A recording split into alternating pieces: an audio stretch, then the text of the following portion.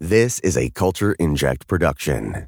The Nevers Podcast presents In Conversation With.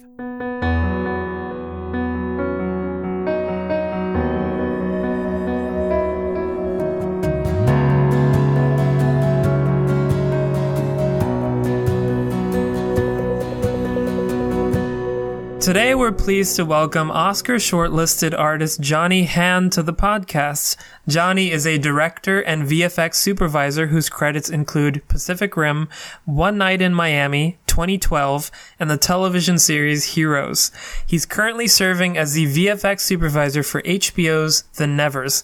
Thank you for joining me today on the Nevers podcast. Thanks for having me. It's great to be here. Awesome.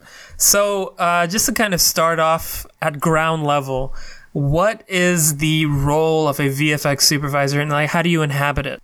The VFX supervisor works directly with all the key creatives, the director, the writers, the director of photography, and even interfaces with wardrobe and makeup and stunts, basically to help fulfill the vision, the collective vision, and using the tools that we have in our pockets to help bring that to life. So, if it's a situation where the director has a specific idea of, we want to see a rainy London street, but it's in a location we will never be able to go to, or a creature that doesn't exist. There's lots of ways in the cinematic toolkit. It could be a puppet. It could be a person in heavy makeup, in great special effects makeup. Or it could be visual effects. And visual effects refers to anything that we further manipulate after it's been filmed. Well, so just out of curiosity, because I'm a total layman, what is the distinction between special effects and visual effects? So with visual effects, you're kind of working with computers and you're changing things digitally, right? So the difference between special effects and visual effects is a special effect is something that happens live in camera and is pretty much what it is. So whether that's, a live fire that's actually burning, that someone is actually in front of and actually getting warm from it, or some sparks going off, or rocks collapsing, or glass shattering, anything that tangibly happens on set is a special effect. A visual effect is when we plan for that event to happen, like for a glass pane to break, but we may actually shoot it without glass so that in post-production, we digitally put in glass that breaks. So it's anything where it goes beyond what we do on set and have to further add to in the post process. So that could be, adding an explosion that was way too big to do for real, adding, something so large or so not anything you can't actually do for real. Right. So as someone in the domain of visual effects, are you kind of a minimalist where you're like, it feels better as much as we can do practically, I'm cool with that? Or do you feel like what you can do by digitally manipulating the visuals is just as good, if not better, than actually having an explosion? Oh, we try our best. And we always try to do it for real. I mean, one, because it's so much more fun, right? Like, what better thing to do at work? You show up to work, like, what are we doing today? Oh, we're blowing up this building. Like, oh, that's cool. It's way more fun to actually blow up a building than to watch a green screen and say, oh, we have to do it later. It's sitting in front of a computer.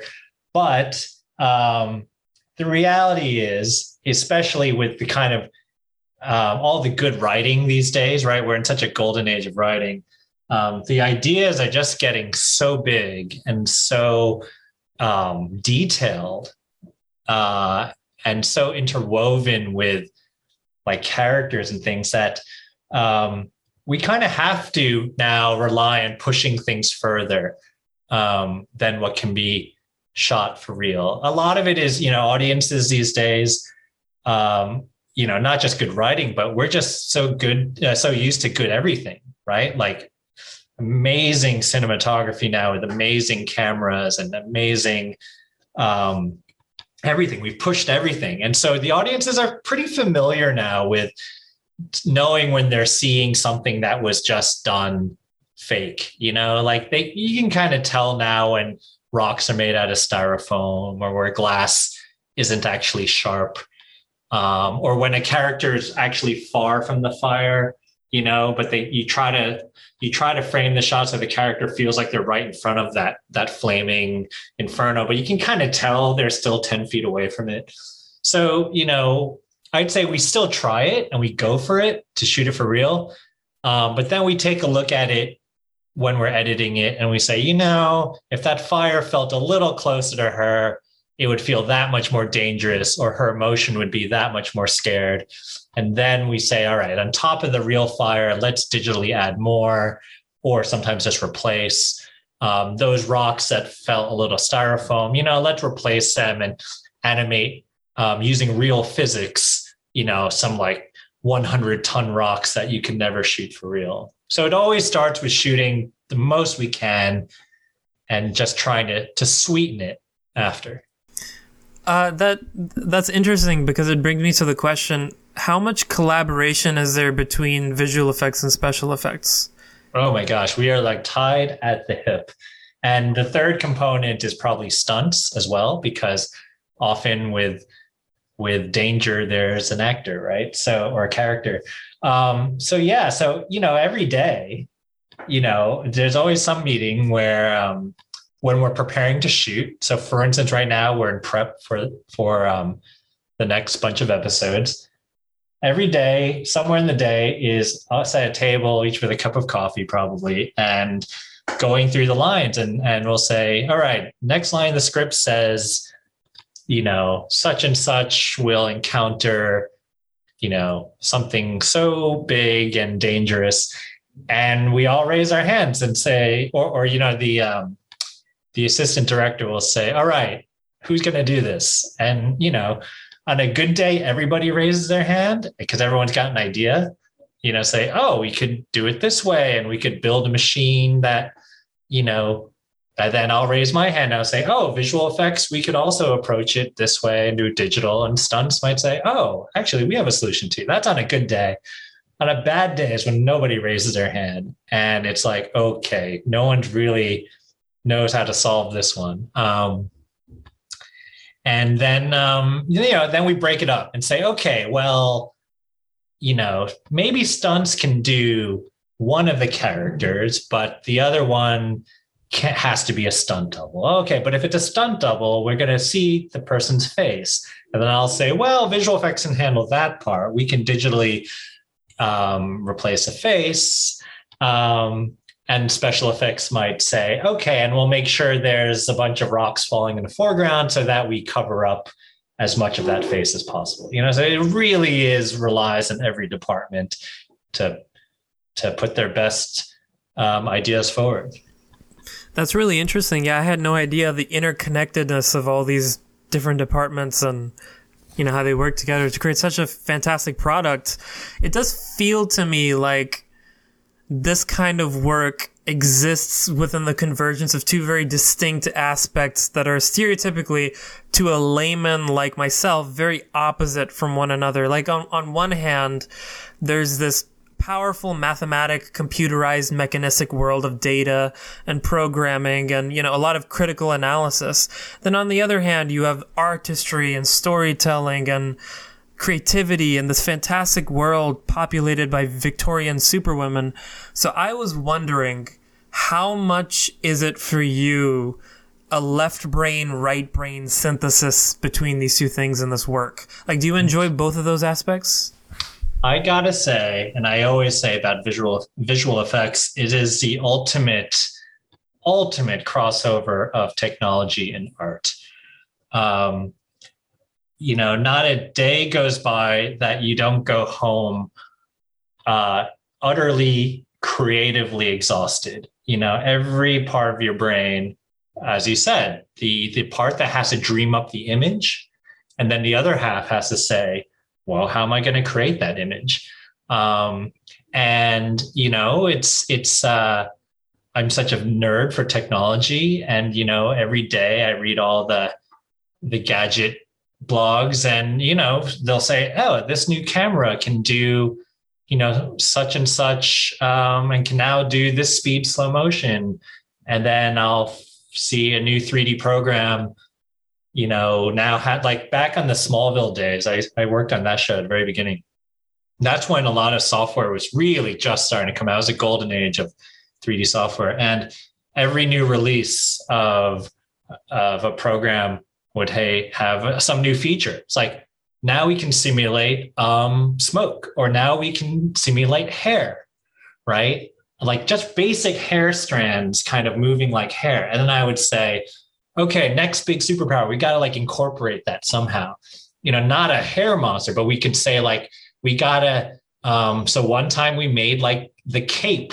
We had a few shots of capes in that show, not too many, but and said we can take a bunch of hair curves and sort of put them all together, and then it kind of is like a moving piece of cloth, and that fast forward, 20 years later now, we're still very much doing that. Anytime I see something new on the technology side of things, I will always think, all right, how can we use that? How can we use that to create an image that we've never seen before? That audiences haven't gotten used to seeing. And furthermore, you got to think, all right, what's the point? My point isn't just to wow people, right? But you, as an artist, and especially in filmmaking, you kind of grow and you mature to realize it's got to be about the emotions, right? Like, you want a cool image, but for what? It's to like make you feel something and change you somehow, whether it's to feel scared or excited or sad or angry. An image has to make you do that. So we're always looking for technology to help us create new visual ways of making you feel something new. I love that idea of effect-driven storytelling. Like, you were on this cusp, on this frontier of technological innovation, and figuring out how to I guess get the hair, or like the cape to flutter and all that kind of stuff, and how that was informing the stories that we see in media. And I think, and correct me if I'm wrong, but a lot of what we see today in, like, I guess, Marvel movies and Transformers and all these epic action blockbusters is what made it possible, and what made this kind of storytelling possible was technology and the advancement of all these techniques that folks like yourself are at the forefront of. So that's fascinating. Yeah, and I'll just say one more thing, is that it's not filmmaking in general. Cinema has always been about that. The camera itself is a piece of technology. Even when it was a box with a strip of film moving through it, that is the equivalent of a supercomputer today. Back then it was, some very gadget thinking person, once we learned how to expose images, is like, how do we use these images to now use it for art? So it goes from the cinematography side to, makeup and special makeup. I'm sure as new materials, we learn of different kind of pigments and different kind of synthetic rubbers and things. I'm sure I've never worked in that department, but I always feel like that's, we learn new ways to create new techniques. Wardrobe, I haven't worked in wardrobe either, but I do know that pattern making, and now a lot of we actually use simulation, cloth simulation, the same tools we use to do cloth in visual effects was also being used in costumes and wardrobe to simulate how would this look on someone. If the fabric were thinner or heavier, how would it drape on someone in general. So, technology and art is woven into every part of filmmaking. It may be a little bit more on the surface of visual effects because it's so bluntly like computers in the most like nerdy way possible. But anyway. Yeah, absolutely. So like, what was your path to getting to where you are today? How, in this career involved in these projects, did you take another path at first, or did you always know you wanted to be in VFX? I was always like an artist, growing up. I was always a kid who was just drawing constantly. And then that kind of got mixed into like a lot of kids in the 90s, your first exposure in the 80s, actually, of first exposure to a video camera. My dad had one, and it was just about running around shooting video of my friends. Computers were just, becoming a thing. And then watching a lot of science fiction, right? I mean, boy, oh boy, that was the age of, every sci-fi genre, in the 80s and 90s it was so groundbreaking visually. You just never saw anything like it. And so I'd say I was always an artist, but fueled with all the sci-fi television and film I was inundated by probably helped shape me to say, that's what I want to do. I know I can draw, I know I can paint, and I know I can do these things, but I think I want to somehow apply that to what I love, which is watching TV, right? So. Yeah, that's really interesting. As science fiction, I would imagine, is the visual effects playground. Like, that's the place you want to be if you're in that field.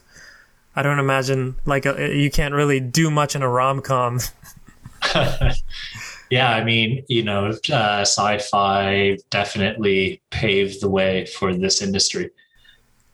So when you were first on this kind of Campbellian journey to become a VFX artist, did you encounter a mentor figure, like a wise old man who gave you the sage advice and the protective amulets to go be successful and slay this crazy CGI dragon? I would say I don't know if there's a single person. There was so I went to the School of Visual Arts in New York, which is an art school. And the dean of our department, John McIntosh, who had come from some of the great visual effects companies and from Kodak. And I was a freshman, and I went to his office basically because I said, I think I want to try to find a job. Like, I want to make a little cash. And it was one of those moments where, I was just a freshman, but I had done so much work on my own, not through school but just doing it on my own. He basically said, okay, we need to put you in a studio. Even though you're not you're still in school, and usually the seniors are going after internships, but he did a lot to recognize in me that, maybe I was doing something not all the other kids were doing, and basically helped me find beyond the confines of our school. But he found this animation studio in New York to basically take me in as that kind of bratty 18-year-old who thought they knew everything, but quickly realized you don't know anything when you enter the real working world. And so it became my second playground outside of school. And so basically the lesson learned there was just, someone believing in you. And I'm not saying that's easy to find, but the way you make luck happen is you put yourself out there, like if I didn't go into the office and say, hey, look at my stuff, that would never have happened. So, now with social media and every kind of outlet out there, it's about putting your work out there, not for vanity. And I think that's an important part of it is it's not for vanity because, vanity can be recognized very easily. We're very good as humans in sort of detecting another person's ego. And I think it's just important that when you put yourself out there, put your work out there, it's to really just do it for the love of it and not to show off. Nobody likes to show off. At what point during the pre-production process of the Nevers did you join? Where did that story start? I came on the show pretty early. I think I first read stuff in January, February of 2019 and met with Joss Whedon at about the same time. In fact, I read the material in preparation for my meeting.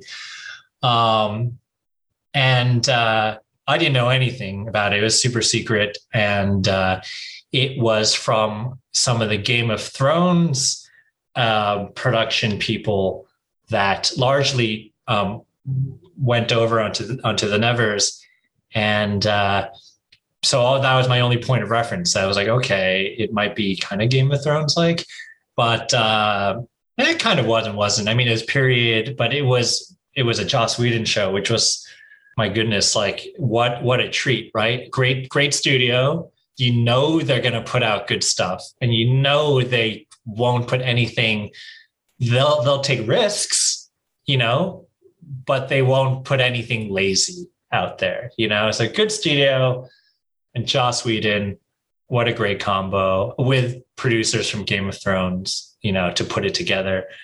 I joined then. It was very early days. All the characters were kind of just being formed, but we already knew some of our big action pieces that would be in season 1. We knew, hey, somehow this secret electric car would have to transform out of a carriage in a chase sequence. And we were like, how is that going to work? Like, does a carriage, like, is it an escape pod where the carriage just like disintegrates and the car comes out? Or does a carriage kind of literally transform like a transformer? And that was probably one of the first discussions. And some of the other characters like Nimble, who comes out in episode 3 or 4, and he can shoot out these metal discs where I think at one point they were square, but I think they would turn round. And they're called rounds in the script, so they became round. And, I remember pitching an idea of like, we're like, what should they be made out of? Like what material? And I said, what if like they became the material of whatever nearby object there was? Like if it was near a brick wall, the disc would be like kind of brick-like. And if he was near some iron, it would be iron. And if he was near glass or water, it would somehow be like a clear disc. Kind of the idea that he's actually like pulling the molecules from something nearby. We didn't end up doing that. Probably a little bit out of the cost of it. But I guess what I liked about those early meetings, and Joss was so receptive to, and Joss is just so such a creative, like he's so willing to hear your ideas and riff on them. But one of the things I wanted to lay down for Joss for all the superpowers, I wanted to say, one of my biggest peeves in other superhero shows and movies is that it's so effortless for all the characters. It always feels like they've got this like unlimited supply of, crazy energy, and it never seems to like make them sweat. So because the show has themes of science and like real intelligence, right? Penance is all about, she's an inventor. She's not like making stuff out of witchcraft. She's actually like using science to build stuff. Is I wanted to adhere to a little bit of like rationale and some sort of pseudoscience And, the first rule is conservation of energy, right? All things burn energy to exert force, right? We burn calories to lift a heavy weight.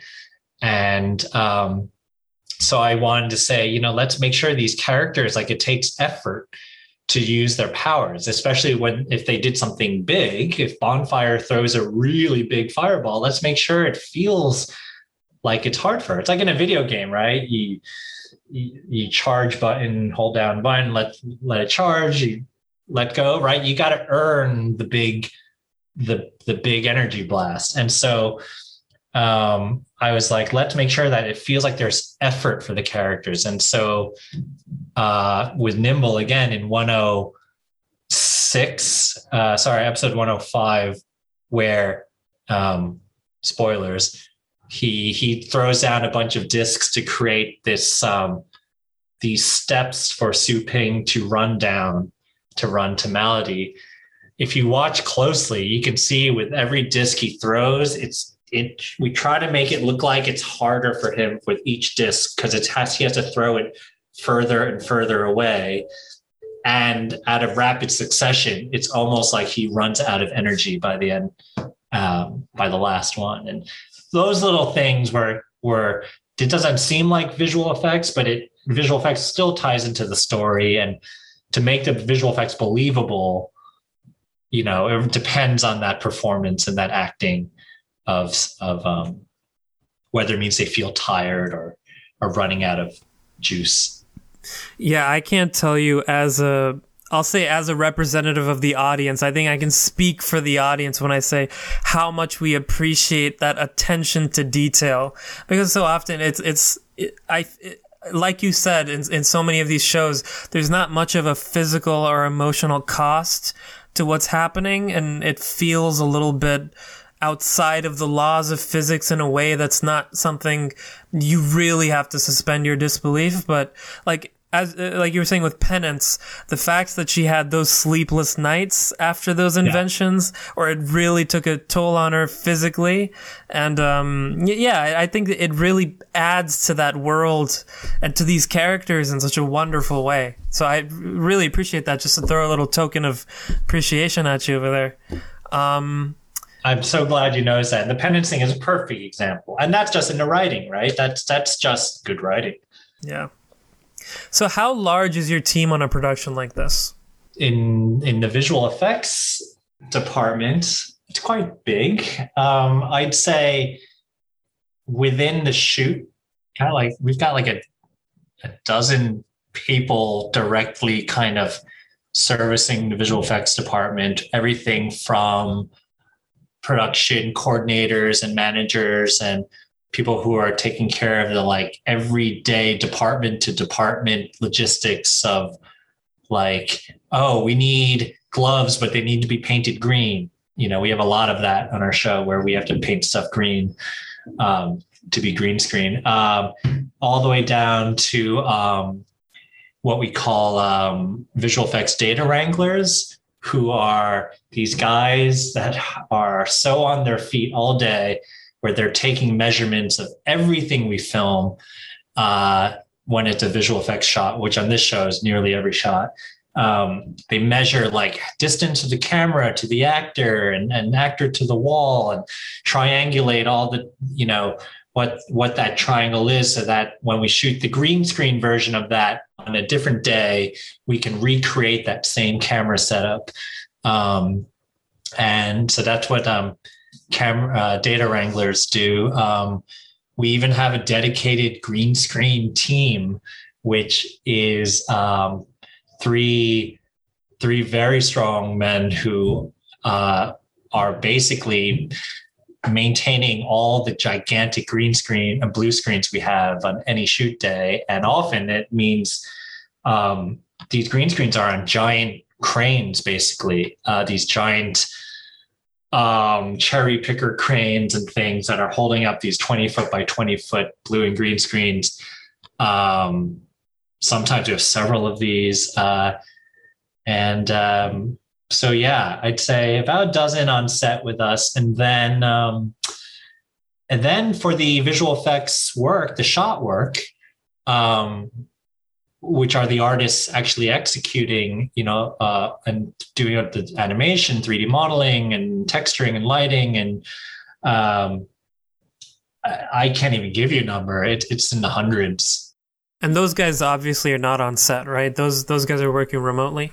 Correct. So those guys work with the individual companies that we hire. So like the Macavision, Scanline, we had so many across every continent, I think. We had Megalith in Japan. We had Mr. X in Canada. Scanline is in LA, but they're kind of satellited all over the world.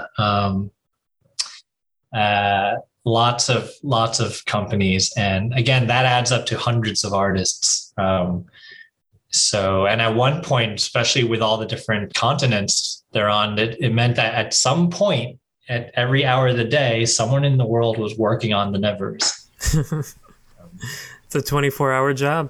24 hours, yeah. Was that part of your job to recruit all these different VFX companies, or how involved were you in that? Yeah, so pretty much it lies between me and our visual effects producer, Jack Geist, who is pretty much the lateral person next to me that is kind of weighs in on everything. But the visual effects producer is kind of more or less in charge of the actual logistics and rationale of the budget and the schedule and making sure it all gets done.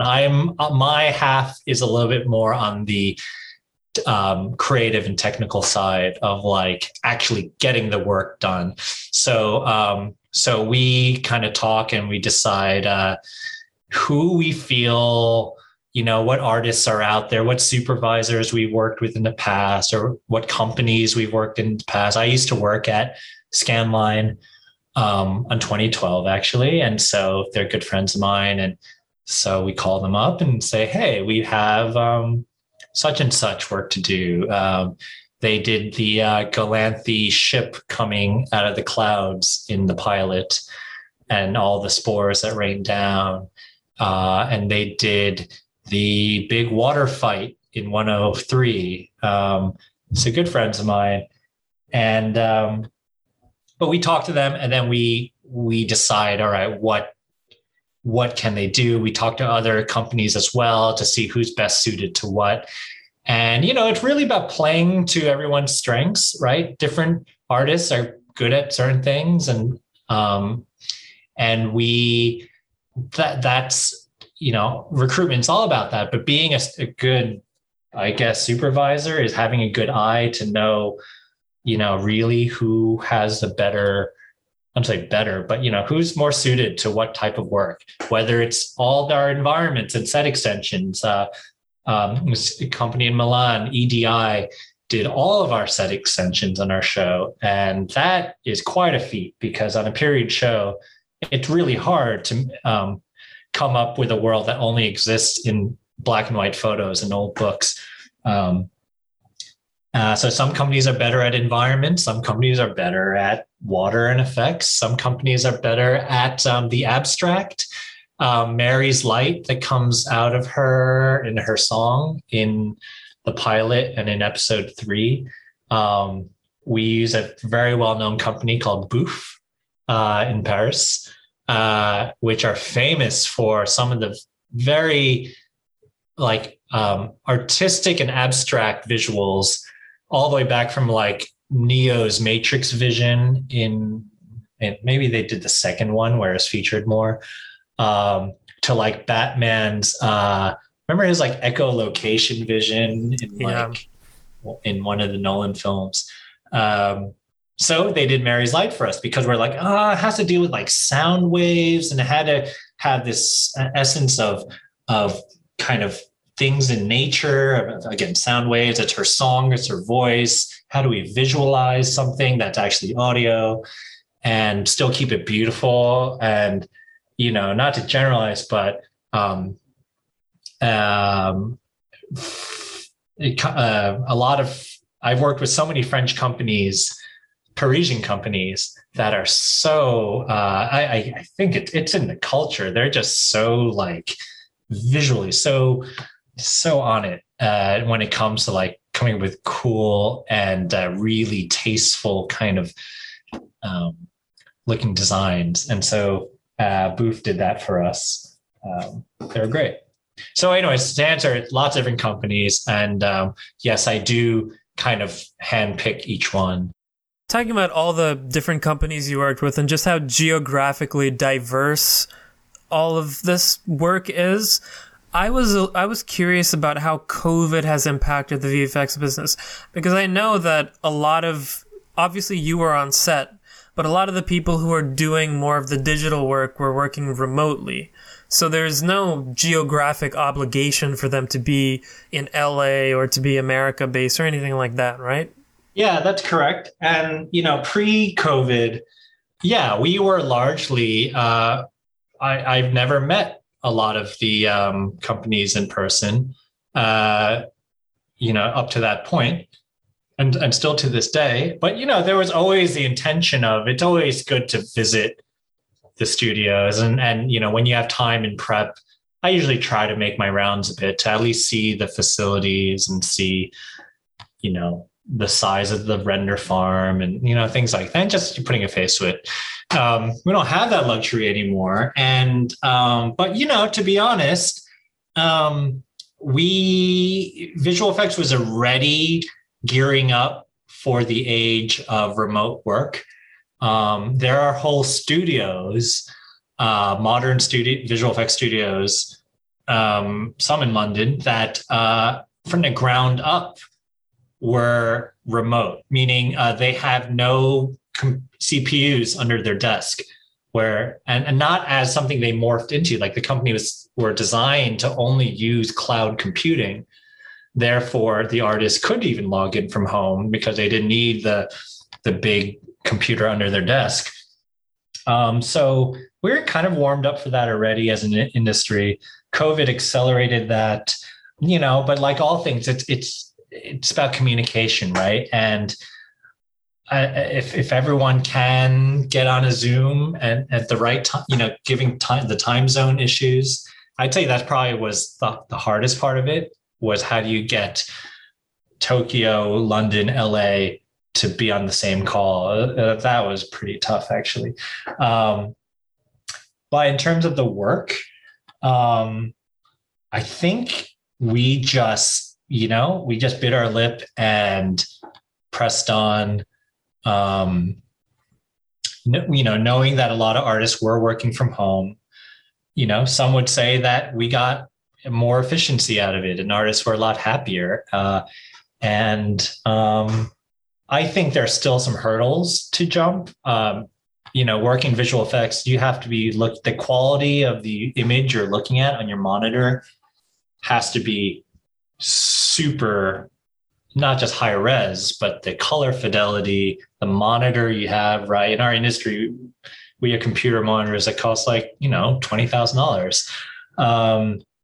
I don't think everyone needs one, by the way. I don't personally think it's necessary, but, it's a very gear heavy industry. And so, there are times when I got some shots I was reviewing and I'm like, oh, the color feels kind of off on this. I wonder if it's because some poor artist is in their bedroom with sunlight pouring into their room on their probably gaming monitor that they just had at home, not to their fault. And those are the kind of things that, that's just a matter of COVID caught us so off guard. I think in the future we'll be more prepared and we'll have better ways to do it. I will say this, shooting during COVID was very, very difficult.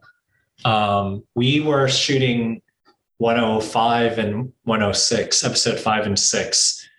After COVID shut us down, when the first time we came back with all the heavy restrictions, and I'm sure every other show has talked about this, but the funny thing is the one scene that we had deliberately held off on before we even knew about COVID was, and again, spoilers, but Melody's hanging scene.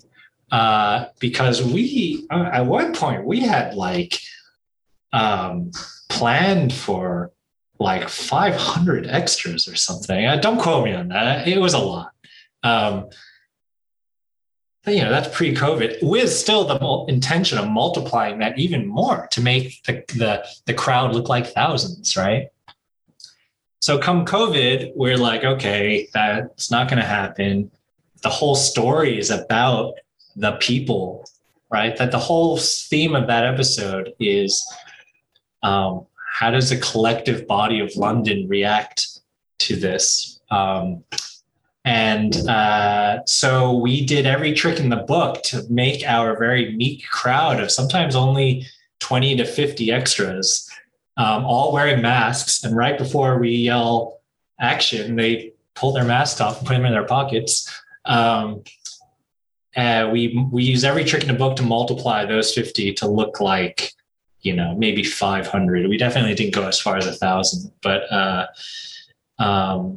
it was very challenging. And but boy, oh boy, so proud of the team because we got through it. And I think it's a great episode and a great scene. And I think, maybe now that people know, they might watch it and be like, oh, there are a lot of kind of clever camera angles that hide people. But it was challenging, but really, really happy with what everyone did. Everyone was so into it. Everyone after COVID, you could feel the kind of camaraderie to say, guys, we're so lucky to be filming. Let's just do our best to get it done. That scene really comes off as, I think the effects that you were looking for as an audience member were certainly received for me because it did really feel like a pack of wolves salivating over this public event that was, I guess, morally outrageous, and the emotion was really felt. So I'll say, and another scene I think that you mentioned a little earlier, which was one of the standout scenes in this show for me, at least, was the water fight between Amalia and Odium. So I was wondering, how far in advance did you have to prep for that, and what were some shots that were done on a sound stage? Was it on location? And what were some of the challenges with that one? Yeah. So luckily we knew about that very early while we were still prepping for the pilot, I think. Although it was actually not going to be Odium. It was going to be another character, but later adapted to Odium because it was a much cooler scene. But anyway, we got to plan that one really early. And the way I mentioned the sitting at the table with your coffee, we had one of those meetings with stunts and special effects. And we said, all right, we got this guy. He's got to walk in water and beat up Amalia. She's got to be underwater. He's got to be above water. And all the classic suggestions came out. We build a glass platform, just under the water surface. But a very kind of narrow one that he could walk on, but Amalia could freely be underwater right next to him. And then we thought, okay, well, we could do stuff also with wires. So it looks like he's kind of treadmilling over the water, like suspending him over the water. And then we thought, there are ways we could do on CG.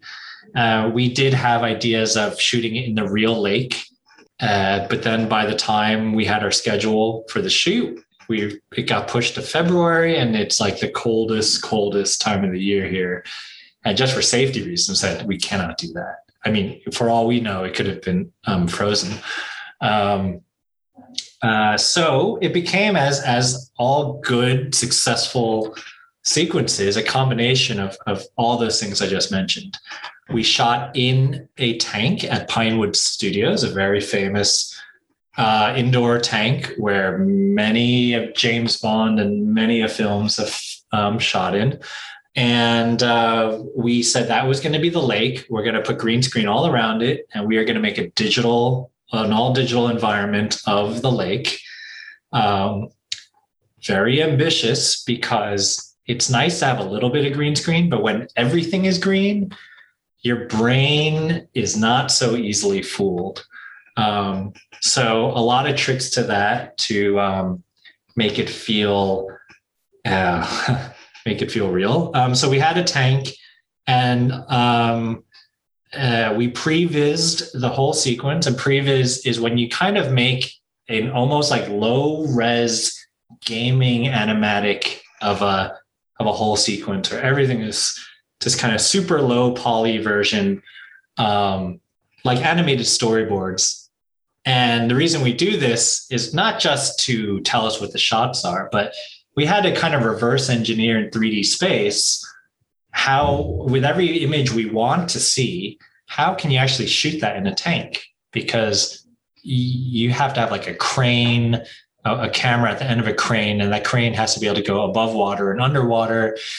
So a crane is a big arm, and there are only so many angles it can swing before it accidentally like knocks someone's head off, right? It's a huge, huge machine. So we pre-visit, we break it down, we say these shots are going to be the crane, these shots are going to be a scuba diver with a camera. Laura Donnelly, who plays Amalia, she was a trooper. And I know it's said on every other interview behind the scenes thing for the sequence, but she deserves it because she was put through hell in that sequence, and she never once blinked an eye, never once said, guys, let's stop. She was game for it. She knew it was arduous. And so every shot of it is Laura, except for just a handful of wire stunts, where it's Helen Bailey, her stunt trainer and double, who's doing the shots. But 95% of it is Laura. And I think that's what makes the sequence so real. Because it was her, the camera, we didn't have to dodge any angles. We didn't have to avoid seeing her face as a lot of stunt action scenes go. We just went for it. And you're staring right at her as she's like running out of air. And it was so real. And honestly, the visual effects, as much as I'm super proud of it, are only as good as the performance. We can do CG water, we can do CG bubbles, we can do all of that. None of it means anything if you don't believe what that actress is doing. The surface of the water, we experimented with like trampolines, and we went to a trampoline park to kind of play with this idea of the surface not being rigid. He can still walk on it, but it should still kind of bounce and give. And we're like, what kind of surface is that? So we bounced around trampolines, and we got memory foam mattresses and lined them all up like a pathway, and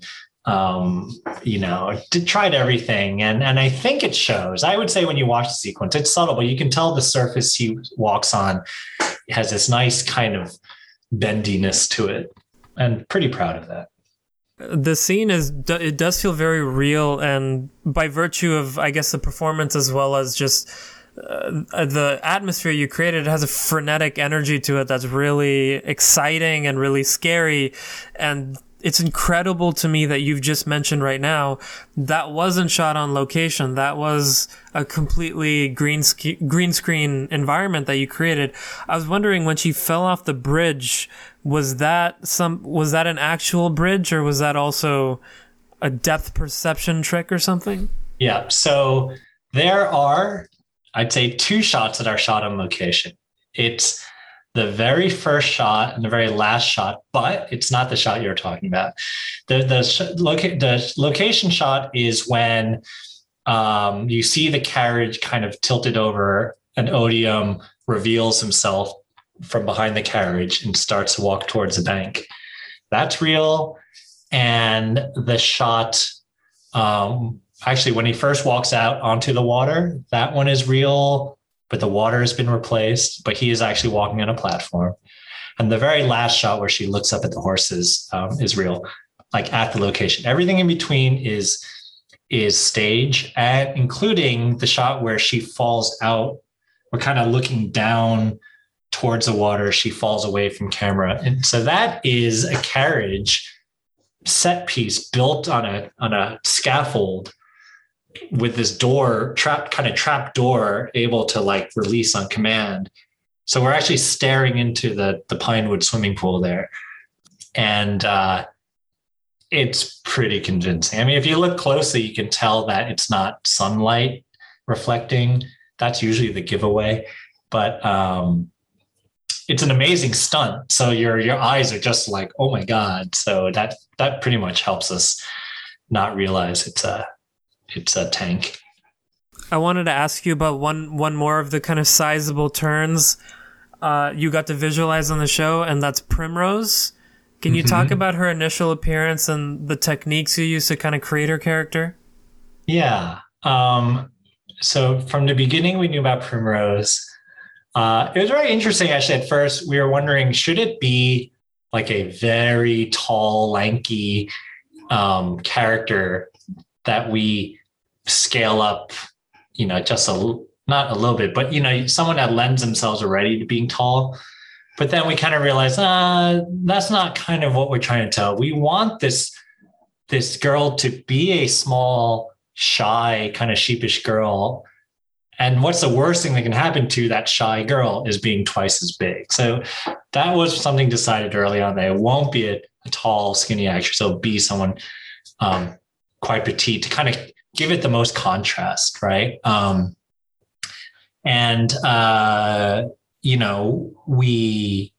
We did a bunch of tests in the beginning of like, is she the actress is about 5 feet. And we said, should she be 7 feet, 8 feet, 10 feet, 12 feet? So we did a few green screen tests, and we decided, doubling it by 2 to make her 10 feet is probably the easiest math wise, because there's so much math that would go into planning every shot. And we thought, 10 feet, that's good. Double the height. Nice, easy number.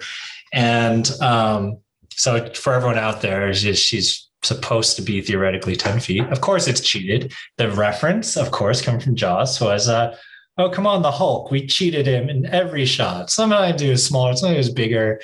Like, any times I got really like uppity about like, oh, that's not the right size. He's like, don't worry. Like, the Hulk, no one ever blinked an eye.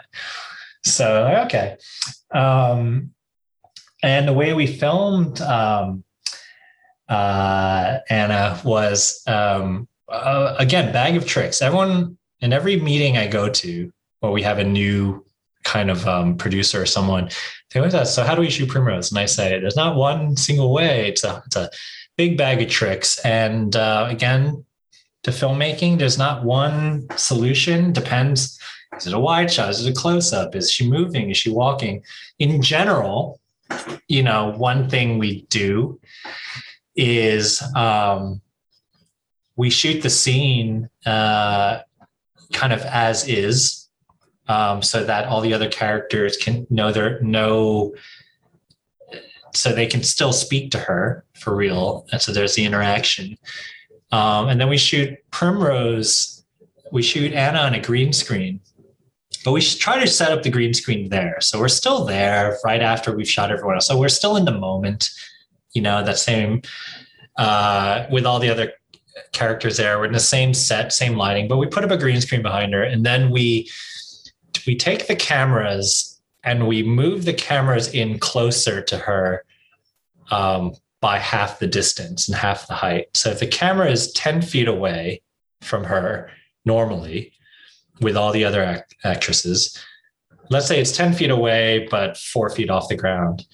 For the Primrose pass, we move the cameras in to be 5 feet away from her and 2 feet off the ground. So from the camera's point of view, she is optically twice as large. It's not the same thing as zooming the lens.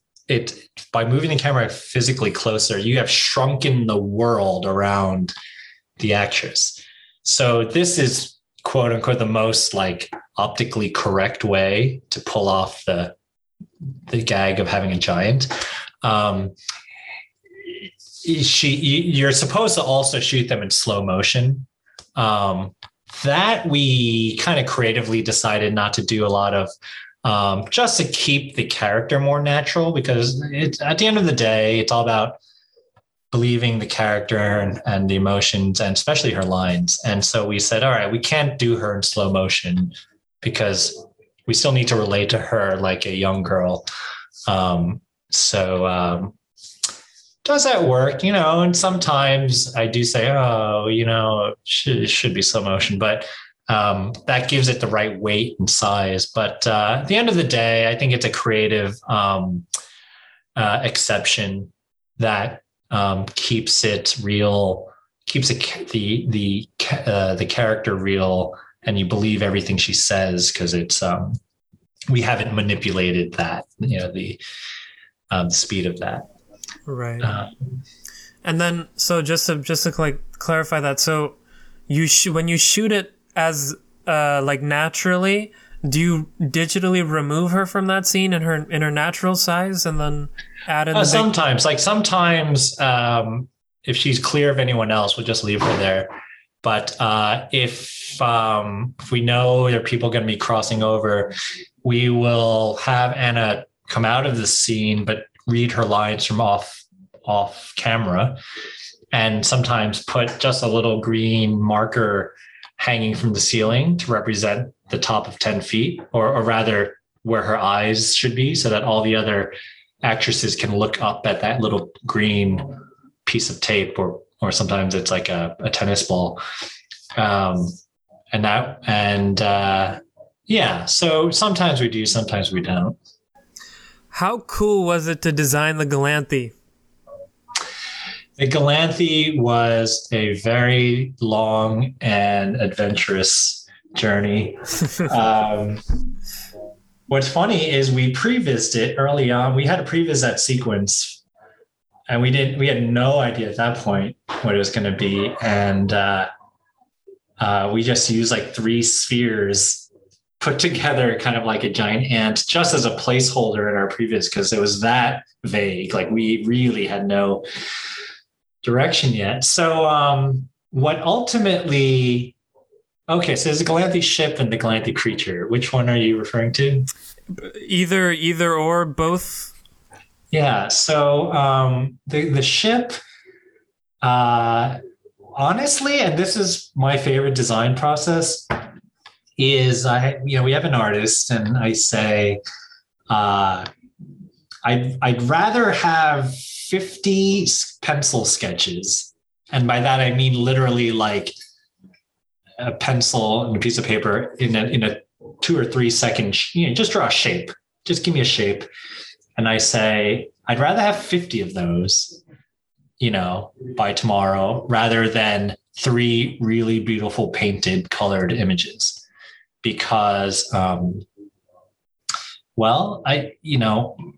something like a ship, it's got to be so recognizable by its silhouette, right? The way any great icon or, any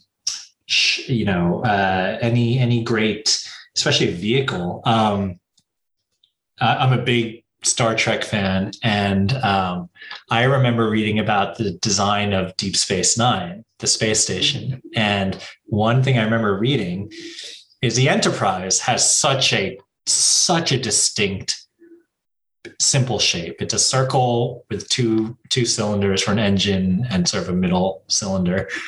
And it's so simple. It's 4 shapes, but that's what it is, right?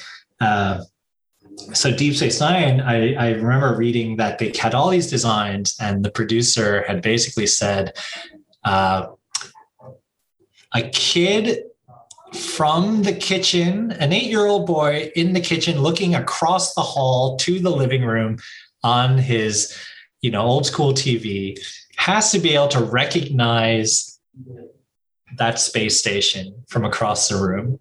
It has to be that simple in design that if it popped up on TV, because it was all about, like, back in the day, you caught something on TV, right? It's like you're channel flipping and you would stop if you saw something cool. So they're like, it has to be that simple and recognizable that from looking across the room, you'd recognize, that is Deep Space Nine. So I remember that. And so I kind of went by the same idea, like, this ship has to be so, like, simple. And I think Joss responded really well to that. And I think he appreciated this idea of like, let's have a lot of really rough images and a few really nice painted images, especially in high budget shows, you tend to get this really beautiful, beautiful painted artwork. And then you feel bad, you kind of feel guilty when you have to tell the artist like, well, that's actually not at all what we wanted, but it's beautiful. But then it's like, what did that get us, guys? We got a beautiful image, but it's not what we wanted. So I really believe in like a lot of simple pencil sketches. So we had pages and pages printed out, and we would just lay them all out on this long table. And I would give Joss a Sharpie, and I'd have a Sharpie, and it'd just be like, these are disposable printouts, just go to town. We just X and circle and check mark things we like, things we didn't like about different designs. And what we landed on for the ship, I think there's one image that was very much almost like a bow.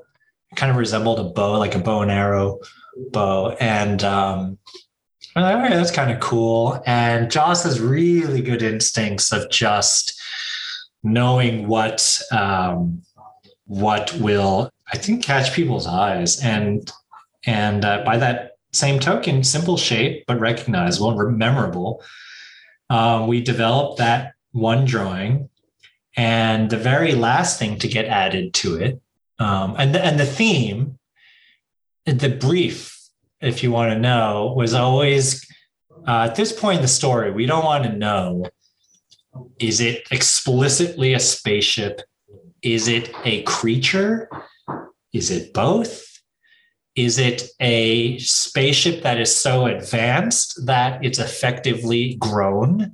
Maybe that's how vehicles are actually made in a super intelligent, technologically forward place, that we would like somehow be able to grow our spaceships. And we want to make sure it wasn't too creature-like. So we put all these little holes as if they were like windows and little points of light. And I think we struck that balance pretty well. And the last thing to be added was this kind of great, almost peacock-like tail feathers to the ship, which was very, very late in the design process. Like way after we finished the ship, we went back and said we needed like a really elegant way to show the spores coming out. So we thought, all right, let's make the sweeping tail, these tail feathers, and the spores would continue on from the shape of those feathers. One, to make it readable, legible, something you could spot even if it's really small on screen. And from reading some of the comments online, it seems to be a lot of people picked up on that kind of those tail feather features, almost angel wings. I think some people are interpreting it as like the wings of an angel, which we never, ever thought. I never saw it that way, but now I can't see anything but angel wings. But anyway, yeah, so that's a ship. Yeah, no, I actually definitely saw it that way. When I first saw it, it felt like something almost godlike and divine and unknowable in that kind of way, that the mystery. And in the sense that you were saying you want this iconic shape to be something that people, like, it catches their eye. And obviously, like, all the characters on the ground, it caught their eyes. Like, they're all staring up into the sky. And that feels like a subconscious indication for me and for the audience that we should be focusing on this thing in the sky. We don't know what it is. And I wanted to ask you, like, maybe this is my pet theory, but I think in episode 6, Sarah describes the ship as a dragonfly. And I was wondering, because when I think of the Galanthe and the orb, and I'll just preface this by saying you can totally dance around this question. You don't have to give out any spoilers or anything. But the orb feels to me a bit like a cocoon kind of thing, which takes me to the butterfly aspect, where it, like a butterfly, starts off as a caterpillar, and then it cocoons itself and emerges into this beautiful thing that flies. And maybe the Galanthi and the scientist recording is the Caterpillar stage, or again, like, you don't have to spoil or anything, but I wonder, did you have an influence in that kind of way? I think the pod or the chrysalis, whatever you want to call it, the thing in the cave, always meant to let you know it's some kind of, egg or chrysalis. And there's a line by Haig: less egg, more chrysalis-like. So that was always meant to like be very, very clear. The dragonfly thing, funny enough, that was episode 6. And, by that point, the production schedule, especially with the COVID hiatus, was we had most of episode 1 already done. And so by time 6 was being written, it was pretty clear what the visual of the ship was. So I'm not 100% sure, but I would assume that at that point, it actually does look like a dragonfly. We probably didn't think of that while designing it, but by time 6 was written, there was visual now material to go off of. Also, the way the spores came out of the ship, Melody says it was a dragonfly and it emitted sparks, or fire like sparks. And again, I think that we probably benefited by having the visuals done for the pilot by that point. So 6 could be written with very specific visuals like that. It was never like it was a dragonfly and we knew about that, so we had to design it like a dragonfly. That line was probably being born out of what our ultimate design was. If you ask me, maybe all along it's supposed to be dragonfly, but in terms of the whole caterpillar and all that, not. I mean, it's always, again, it's an egg, it's a chrysalis. There's always that. There's always implied, right, that it's some kind of evolving thing. So right. Mm-hmm. Just in general, what are some other shots in the show that our listeners would be surprised to learn were digitally inserted via CGI? Are there any surprises? A lot. A lot of really silly things, like adding more people into the department store and adding more people onto the street because we felt London didn't feel crowded enough. We had a lot of real locations of London, real London squares, where we just sort of like CG replaced one whole half of it to like make it feel more expansive and open. I think the town square in 105 is probably the best example because of COVID. We were so limited to what we could shoot in the hanging scene. We had moments of we didn't even have enough, because of COVID, we didn't have enough background to have the soldier, like the 2 gunmen at the same time as like the other 2 guards, because they were going to be played by the same people. So in shots where you're looking up at the shooters, if you look closely, like some shots they're there and sometimes they're not. And actually we didn't end up replacing, because I think we rationalized enough that, they could have moved to the other side, but those were the constraints. Like all those camera angles are trying to hide so much of what we couldn't show because we didn't have either enough people or the set. We did a CG extension. The whole like second level of that whole set is all CG. Looking up. What else? When Amalia comes out of what's the place called? She comes out of Grand Abbey at the end of 106 after the birds attack. That's completely CG because we had no. We just thought it was pretty ambitious, but we ended up having just this camera angle that just looked at nothing but blue screen, which is okay because we can do that. But definitely some of the more ambitious CG of whenever you start replacing most of the screen, you really start to get into like, ooh, this is, let's not be too ahead of ourselves. Yeah, sorry, I can't think of any. Oh no, that was more than enough. You gave us gold. I wanted to say, speaking of that bird attack scene, I don't know, just in terms of the growth potential of that character, Augustus Bidlow. I don't know if you've seen Hitchcock's The Birds, but Sure. I feel like, and again, this is just me kind of extrapolating from what we've already seen.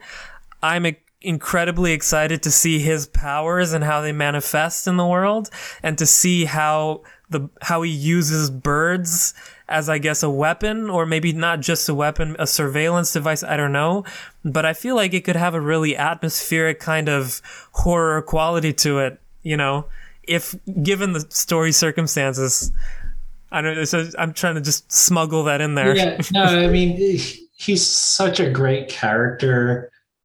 I mean, his performance is just golden in every scene.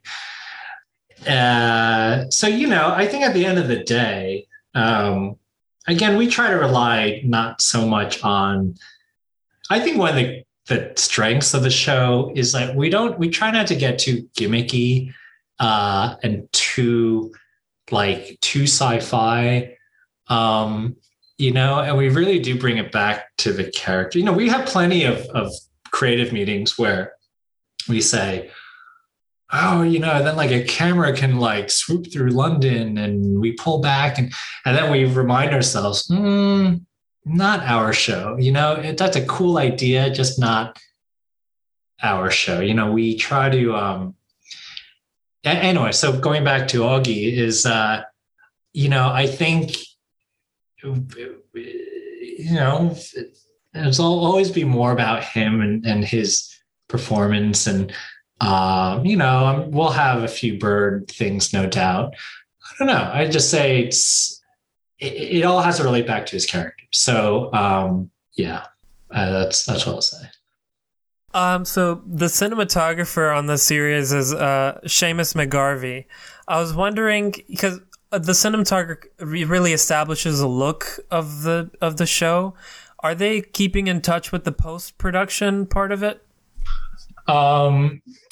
Yeah. So, I mean, this is in general, Seamus, who is, by the way, just the most fantastic DOP to work with, just is such a nice guy and super duper creative and just super fun about it.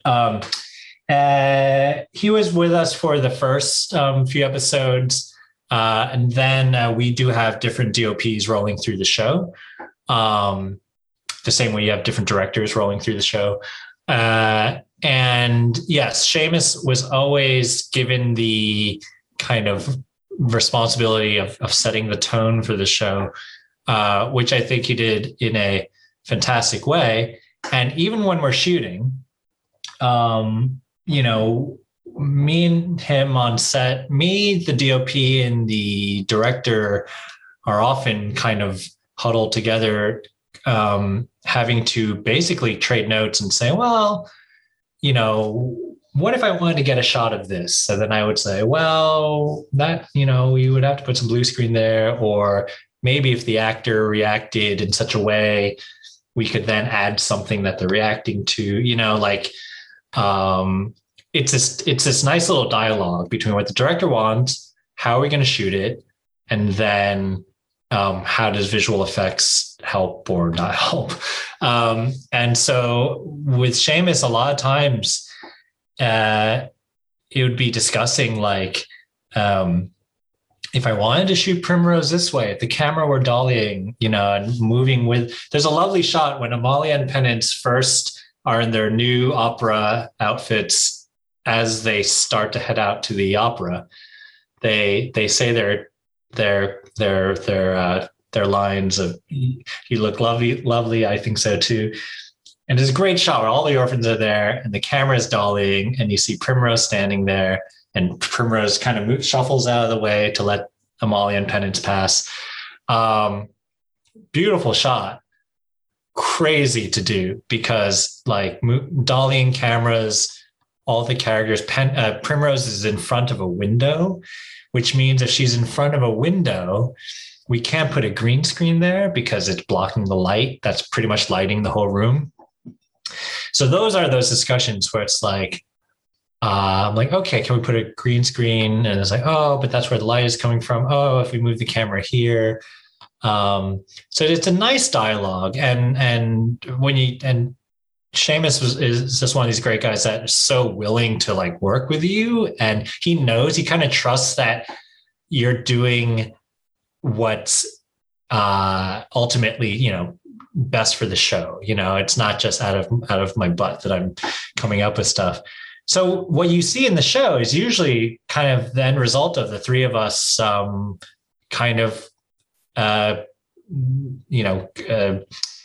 up with our final solution. And if you look at that shot in particular, the solution was we didn't put any green screen to block the light. And the camera dolly move is it's getting a little technical, but it's only on one axis, meaning that it's not dollying and jibbing, which means up and down. Dollying is left and right, jibbing is up and down. It's not doing both. It's only dollying, which means that when we composite Primrose in, we only have to worry about like one axis of match moving. If you're trying to match move two different axes, you are dealing with, it becomes nearly impossible to recreate the same camera move because we have to shoot Primrose separately on a separate take. And to get that move to match in both the dolly and the jib is extraordinarily difficult. So that's one of the like, I can give you the move, but only the dolly or the jib. And then to answer your question about how involved does he get into post, Seamus or any DOP will always do a pass of the grade, the color grade, which ultimately seals the final. It's like the final varnish on a show, right? It's a final fine tuning of all the color. Sometimes it's with the visual effects. Often visual effects haven't been finished yet, but when in a perfect world, the DOP definitely has their final, little kiss on the episode. Cool. I hear that the video wall is really popular these days. Can you explain to the listeners what a video wall is and how you use that? The video wall, does that mean like virtual production, like an LED stage? Yeah, I think so. Yes. On our show, we don't use any video walls. What you're referring to is on shows like The Mandalorian, and Star Wars, a few Star Wars movies. They basically have a giant LED curved 180 degree wall that's like 12 feet, 15, 20 feet tall, maybe. And that's the idea that instead of building sets and instead of green screen, you actually do all the visual effects work up front and design the environments and model texture and light your worlds. But you do it through like an Unreal Engine, and you actually put up the 3D set on that video wall and have the characters, the actors perform in front of it. It's all the rage right now, and everyone talks about it. It is a very, very future forward approach to filmmaking. And I don't doubt that a lot of shows, visual effects shows, will get into it. If you ask me, who has quite a bit of knowledge and experience in real-time stuff and how LEDs work, it's a great tool, and it's just got to be used for the right things and for the right budget. People seem to think that, this will be cheaper because we don't have to build anything, or that we don't have to pay for all these visual effects later. Cost wise, well, I don't know too much about the cost, but it's still visual effects. You're just sort of doing it up front. And that is not necessarily that much more fun. In fact, it probably puts a lot of pressure to get stuff done. I think what people forget is visual effects is not just putting something into that green screen. Visual effects is in the post process, this very, very, very iterative process with not just the directors, but producers and editors, and where we fine tune stuff to death, right? We say, move that cloud a little bit over, or make that building just a little bit taller, or that flower a little redder. And by doing things in post, we have that flexibility. Is that flexibility always good? No, because it gives you just go out of control sometimes. But if you choose to do virtual production, it's usually with the intention of saying, well, we're done, right? We filmed it. We don't have to do it. But, in the post process, people are going to want things changed, right? And they're still going to want that building a little taller or that cloud a little bit moved over, in which case it becomes even more costly because you don't have green screen to easily cut out the characters, right? Now that's changing. There are some really, really next generation technologies coming out where we'll be able to pull green screen and put these virtual backgrounds at the same time through some really, really crazy methods where we can like flicker between the green screen faster than the eye can see, but the camera can see it. So you'll get both your green screen. Like if you switch every other frame from green screen to your virtual background, the human eye may not even pick it up, but the cameras will be able to see both frames and you'll have both your green screen. I mean, I'm speaking now a little theoretical, but virtual production, great tool. Just use it for the right thing. That's fascinating that you say it's future forward in the sense that if they can make it a more agile process, then it'll be really the perfect combination of being iterative and also being something that informs performances on the set. Oh yeah. It's coming for sure. Okay. It just may not be for everyone right now. Mm-hmm. So do you think that for a visual effects supervisor in film and television, it's easy to make the transition into video games and vice versa? And have you worked in video games? I have never worked in video games. I've been asked that a lot. I grew up playing video games constantly. Although there's a different era of games, but so funny enough, I would say, and to go back to your question about how did I get into, visual effects, what I probably forgot to mention was the thousands of hours of playing video games, right? Because it just taught you about graphics and taught you about basic programming and just how colors and graphics and pixels and sprites and physics, game physics. But I haven't worked in games. And is it easy to go between the two? I would say it depends who you are. I think for visual effects artists, especially ones that are specialized in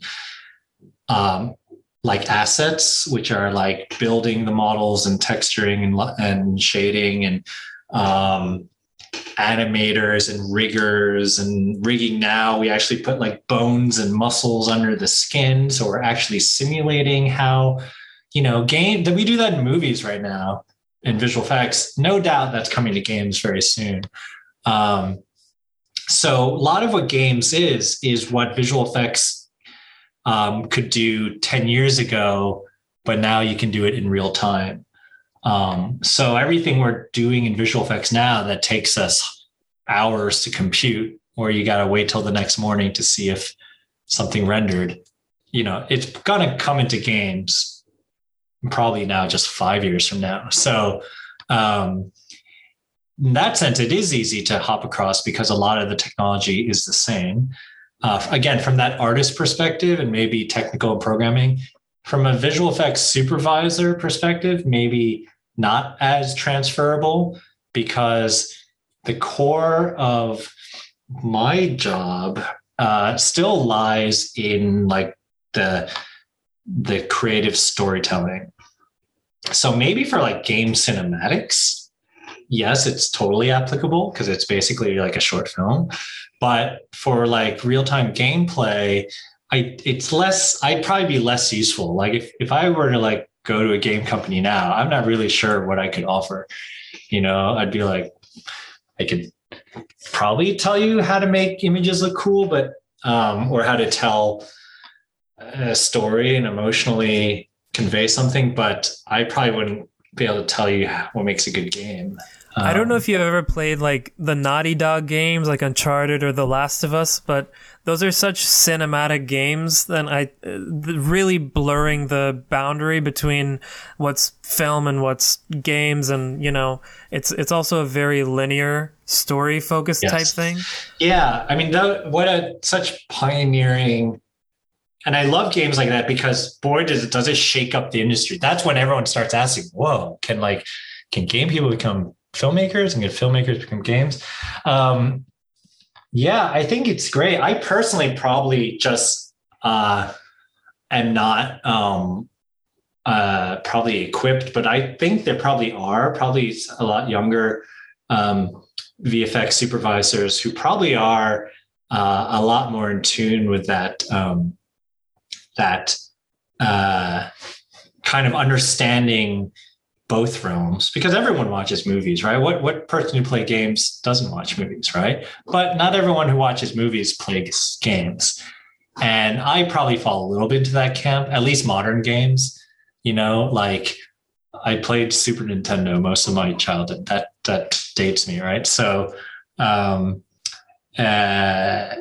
yeah, I'd say it's probably the other way. I think games people probably easily come into cinema. I don't know if cinema guys can go into games, but I don't know. I don't know. I haven't thought about that one. So speaking of that up and coming generation that's kind of in both of these worlds, what advice would you give to young VFX artists who are kind of coming up in the game? Young VFX artists in visual effects, I would say it's a booming, and I don't want to use expletives, but holy cow, is the industry booming right now. Not just the film industry or television industry, but VFX. There are so many shows in production, so many studios, competing right now. And I think that cinema world is gradually more and more realizing how integral visual effects are, even to the rom-com. It's involved in everything. And, I don't think people realize, but even on like comedy sitcoms, maybe not sitcoms like the ones in front of audiences, but shows that are like the Goldbergs or something, right? I have a friend who's a supervisor in that.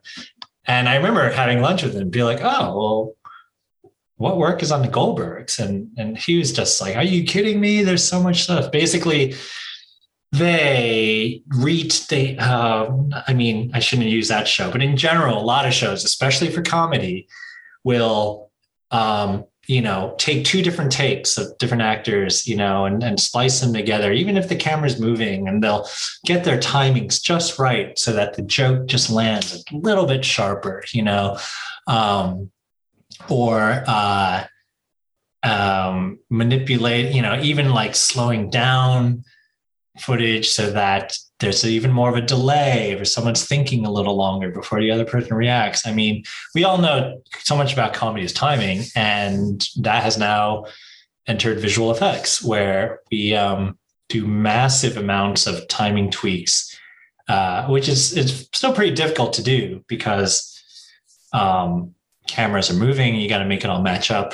So what's my point? My point is visual effects is so in demand in every department, whether you're, and not just creative, if you love visual effects and you love sci-fi, but you're not really an artist, but you're organized, the visual effects producers and production managers and coordinators and the organizing people, right? That the less creative people, the more schedule time and money, and those jobs are just as much in demand. PAs, we can't even find like enough entry level guys to run around on set. Like it's incredible how visual effects editors, it's a very unique position where you've got to be both like a super avid the software editing person, but you've also got to know like After Effects and how visual effects works. Coveted position right now because we can't find enough people there. It's so in demand right now. So good time to be in the business. Don't waste time. Just watch a lot of cool movies, be inspired, and don't wait for someone to give you a job. Go out with your iPhone and shoot some videos, add some visual effects to it, make a demo reel, and get hired to work like on a Marvel film. Like it's crazy right now how many people we need in the business. Yeah, and just going full circle, like you said in the beginning, just getting ourselves out there, getting our stuff out there. Yeah. And luck does not, you got to make your own luck, right? Is that a lame quote from Titanic? But, this is cheesy too, but you have to roll the dice to win something, right? You gotta be out there. You gotta expose yourself to the possibility of luck happening. If you sit at home and stay in, you're never going to the world and life is all about chaos, and chaos creates random occurrences and random encounters. And you got to put yourself into the position for chaos to happen. Well, I don't know what's a better piece of advice to end this thing on. Thank you so much for joining us. I mean, it's inspiring and impressive for me anytime I get the opportunity to speak with someone who's operated at such a high level in such a competitive, crazy industry. So thank you for joining us, and I can't wait to see what happens in the second half of the season. Oh, it will be very exciting. We've got... one, we appreciate so much how much people love the show, and oh my gosh, the stuff people have picked up on. And we're trying to honor all those things and just build upon, and well aware of what, not just the expectations, but well aware, I think, of the love and how much we want to, honor that and get more of it. So we're excited, and we're just getting started.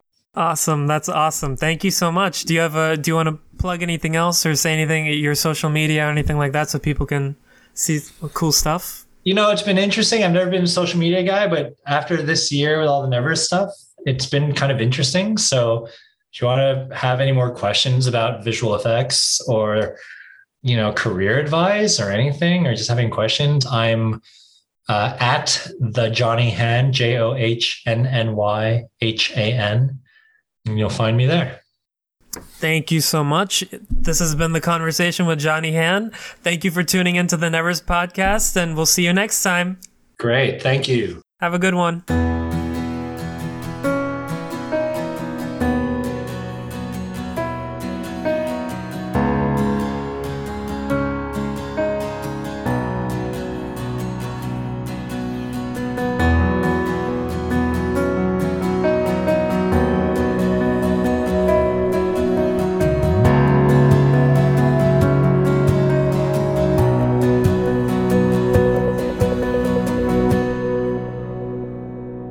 This episode of the Nevers Podcast was written, researched, produced, and edited by Matthew at Culture Inject Studios.